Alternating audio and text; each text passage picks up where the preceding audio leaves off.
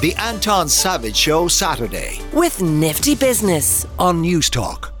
We're joined by a woman who has been at the Pendulum Summit here in Dublin for the past couple of days. She's been talking about strategic leadership, and where she bases her insights into strategic leadership is her time in the RAF flying the supersonic Tornado fighter in Iraq, in a number of other theatres as well. She is Mandy Hickson. Good morning, Mandy. Good morning. Am I right in describing it as a fighter, or is it fighter bomber, or is it one of... Oh, yeah, it's a lovely little one. Well, basically, I flew the Tornado GR4, which is officially a bomber, or ground attack, which is what the GR bit is. But often, when you're talking to people, if you say you're a fighter pilot, it just gives a lot of people the idea of what the aeroplane sort of does. But you're right, actually. The distinction is there between fighter or bomber or ground attack. But we're still talking swept wings, Top Gun, Mach 2, all that crap. Are. Oh, good. Yes, okay. You're right, definitely, yes. And the Tornadoes are renowned, really, for being one of the most, iconic fast wing, swept wing aircraft that there is. How did you come to fly it? It's a good question. I started off just as a young girl, really. I was growing up in Manchester, in the UK, and I joined the University Air Squadron. I joined the Air Cadets.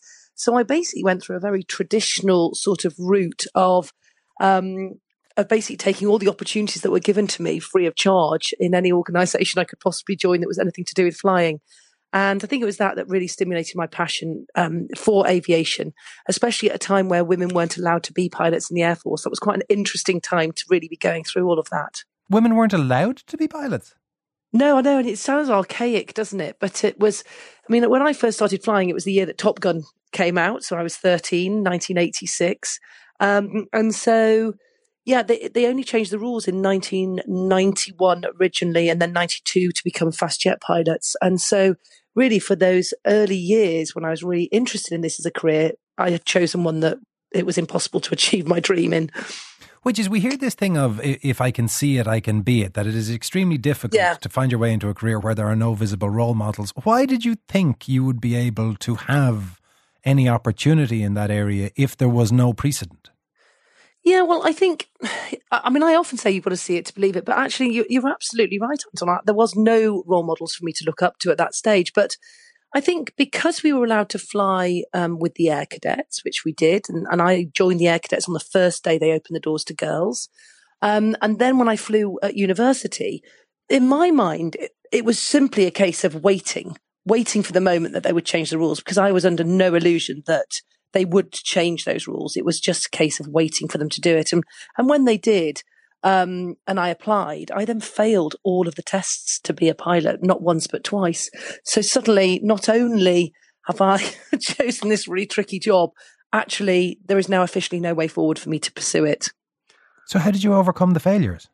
Well, I often sort of talk about the fact that we really need other people to believe in us. And I was very lucky. I had the support of a boss within the University Air Squadron. And it was that boss that sort of, he couldn't balance the fact that he'd been flying with me. I was one of the better pilots that was going through the University Air Squadron. And yet I couldn't pass and translate my skill set in the air to passing computer-based aptitude tests. And so he decided to investigate it, to challenge the RAF and their testing policy. And under investigation, he found out that the majority of women taking the test were failing them compared to men. And so in the end, he uncovered an unconscious bias that was existing really within their testing system. And they took me on in the end of the test case.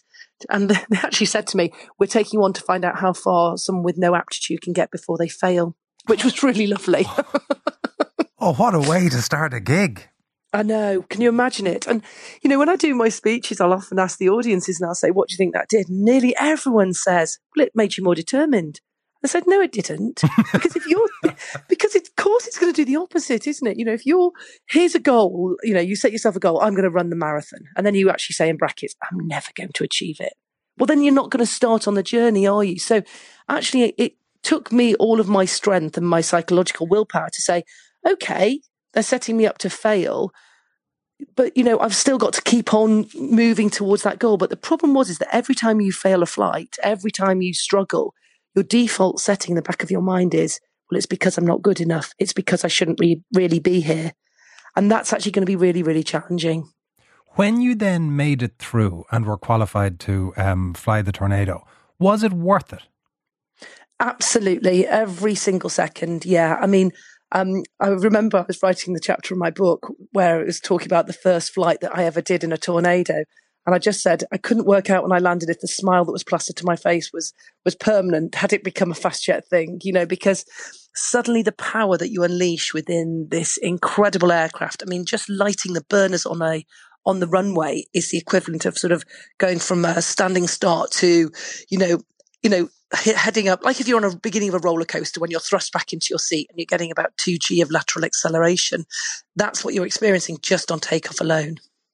What about issues to do with things like fear and danger? Because it is one thing to fly a fast jet in a training environment over domestic skies. It's another to do it when you're enforcing no-fly zones over Iraq.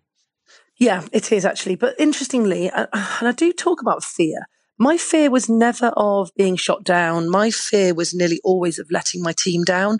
And I think you go through this training system and probably one of the things they don't do, or they certainly didn't do when I was going through, was they didn't really probably give you enough, I don't want to say counselling, but just enough discussion time to actually say, you know what, you're training to be a fast jet pilot.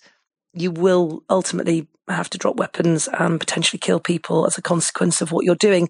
And it's a really strange one. And I know that sounds stark obvious. And it's almost like, why are you even saying that, Mandy? But if you think about it, throughout your entire training, you're just loving the flying. You want to be the best on your course. If you are in that top, percentile, you will get onto the next course. You will fly fast jets. And each time you're pushing yourself beyond your own limits. And you just want to, be there and you want to do the job. And then you actually need to think about, hold on a minute, I'm now going to go to war. Now that's a very different thing, as you said. And that's one that, I know a lot of people did suffer with, especially actually more Afghanistan, bizarrely, rather than the Gulf, because Afghanistan was a low-level war for many pilots, whereas Iraq, for myself, was a medium-level war. So you're flying at sort of 20,000 feet. So there is a sense of removal from your actions, which I know sounds crazy, but when you're flying at height, unless you actually see the footage of what's happened as a consequence of what you've done, then it's quite easy just to sort of feel like I'm in my own office environment. But does that mean that you are aware that you have killed people?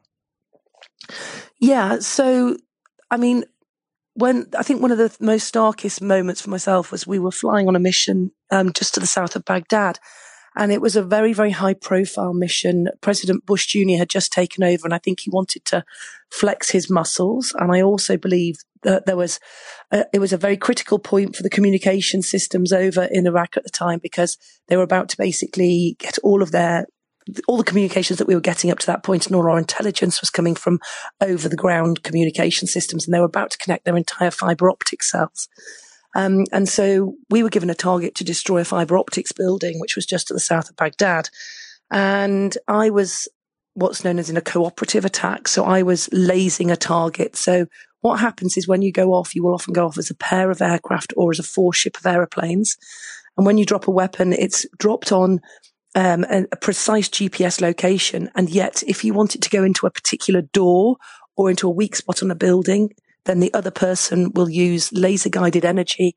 And after the weapon has located that target, it then opens up its sensors, looks for the laser-guided energy, will pull up your energy, and it will actually alter its course to come in on the same trajectory that you're lasing that door, for example.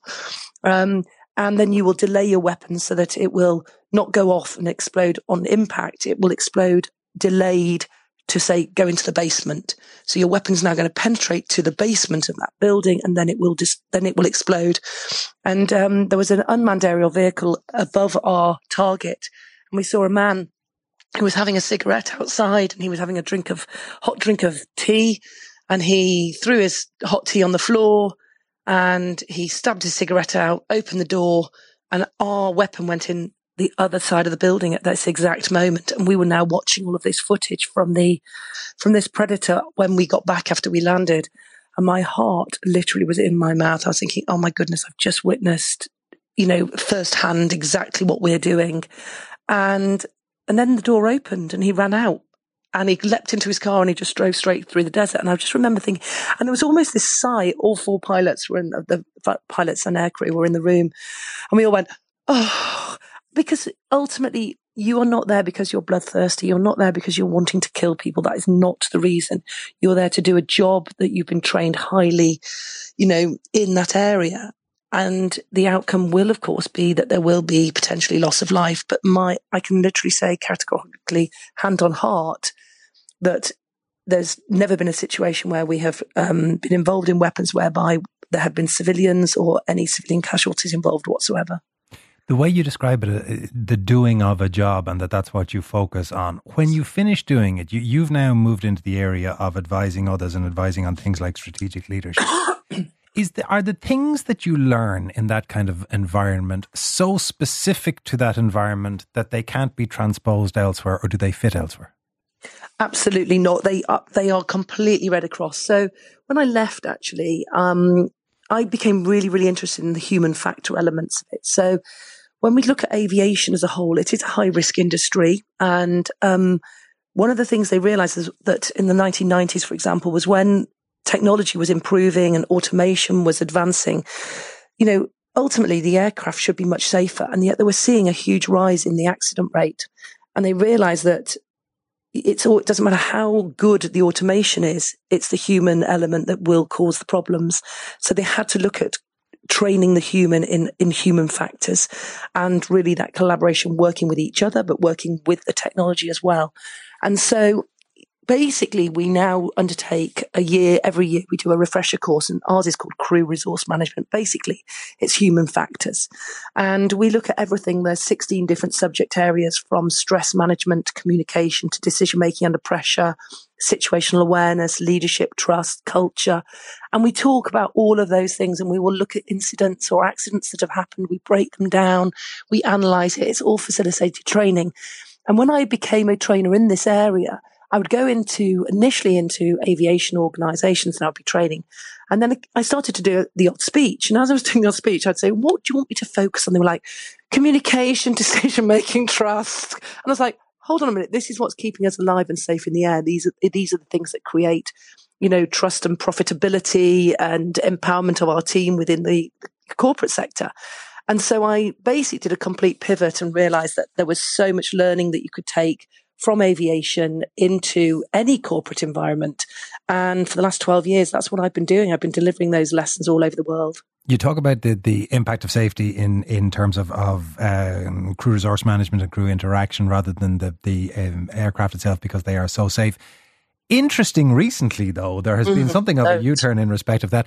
Would you currently be eager to sit in the back of a 737 MAX 9? Yeah, it's not been the best start, has it, for the year? I mean, what was really interesting, I was reading that just this morning, that 2023, we didn't have one loss of life in any commercial aircraft.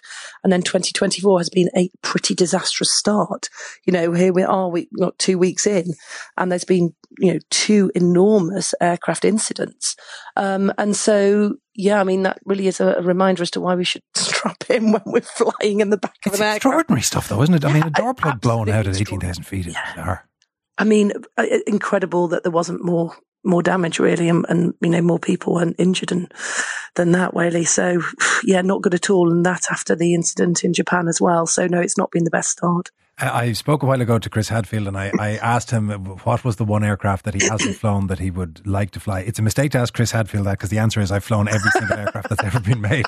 But briefly, the same thing to you. Is there one that you look at and go, oh, I'd love to fly that?